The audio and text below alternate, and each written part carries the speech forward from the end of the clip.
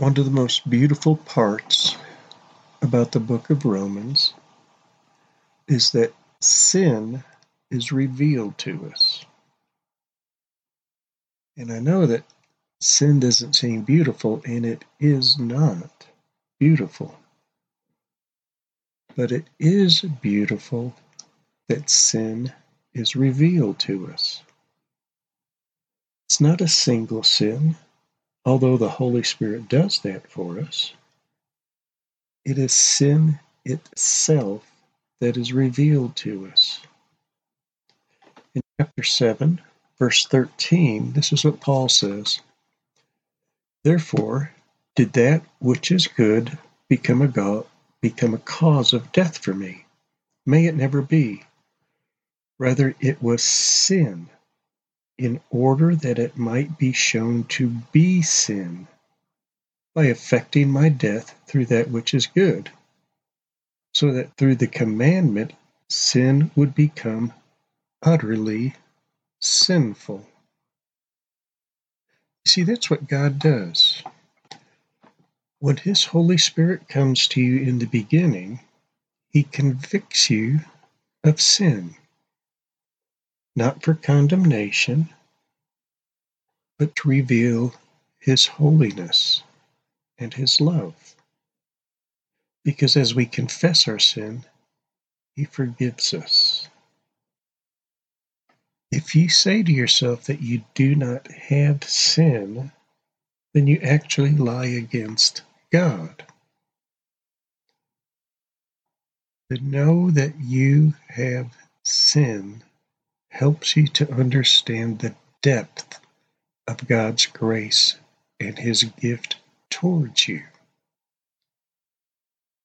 I've tried for almost 50 years to stop sinning. And in some cases, there are certain sins I just don't do them. But that's by the power and presence of God's Holy Spirit. Yet my nature is still filled with sin. And there's not a single person alive in the past who's lived or in the future who will live that will not have sin. But God gives us grace. Without Christ, we have no choice but to sin and to die. But when we do have Christ, He gives us a choice. First, we're aware of sin. Second, we are aware of Him and His calling and His holiness. And third, He gives you the power to say no to sin. Without Christ, we cannot have that.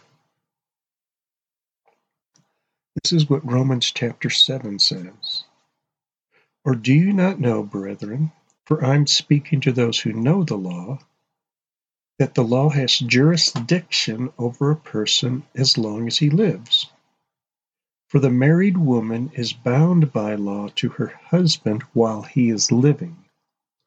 But if her husband dies, she is released from the law concerning the husband. So then, if while her husband is living, she is joined to another man, she shall be called an adulteress. But if her husband dies, she is free from the law, so that she's not an adulteress, though she is joined to another man. Therefore, my brethren, you also were made to die to the law through the body of Christ, so that you might be joined to another, to Him who was raised from the dead, in order that we might bear fruit for God. For while we were in the flesh, the sinful passions, which were aroused by the law, were at work in the members of our body to bear for their death.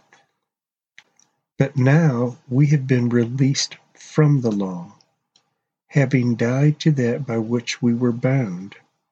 so that we serve in newness of spirit and not in the oldness of the letter. What shall we say then? Is the law sin? May it never be.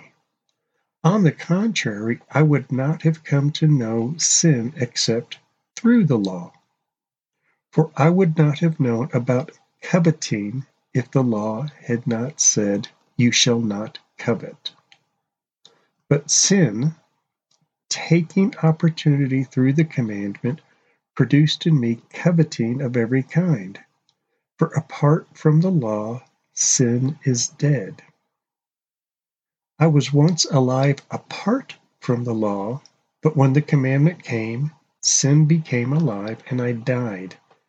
And this commandment, which was to result in life, proved to result in death for me. For sin, taking an opportunity through the commandment, deceived me, and through it killed me. So then, the law is holy, and the commandment is holy and righteous as good. Therefore, did that which is good become a cause of death for me? May it never be. Rather, it was sin, in order that it might be shown to be sin, by effecting my death through that which is good, so that through the commandment sin would become utterly sinful. It's a beautiful statement. Because of God, because of His law, we know that we're sinful. Because of His presence, we know that we are sinful. And that has to be a foundation of enjoying grace. Because in the very midst of our sin, God chose to seek us out. God chose to become a sacrifice for your sin. He willfully and lovingly gave the life of Jesus Christ to pay for your sin. And that's where faith comes in. When I look at the sin in my life, somehow I want to make up for it. I want to pay for it. I want to redeem myself. And you can't do that. Jesus Christ died for your sin. He took your sin upon Him. His blood was shed, and the price was paid. And the free gift of God is His grace toward you. He forgives you. That is so beautiful. You are forgiven. He not only forgives you, He gives you His Spirit so that His righteousness can guide you now. Instead of having only one choice in life, and that choice being to sin, you now have a choice to follow Christ and be righteous. And when faced with temptation that leads to sin, you can turn your eyes towards God, and He will give you power to overcome sin. Please understand this. The knowledge of sin in your life is a gift from God, and it's beautiful. Because as you acknowledge your sin, you can acknowledge His grace, His sacrifice, and His love for you. My child, God loves you.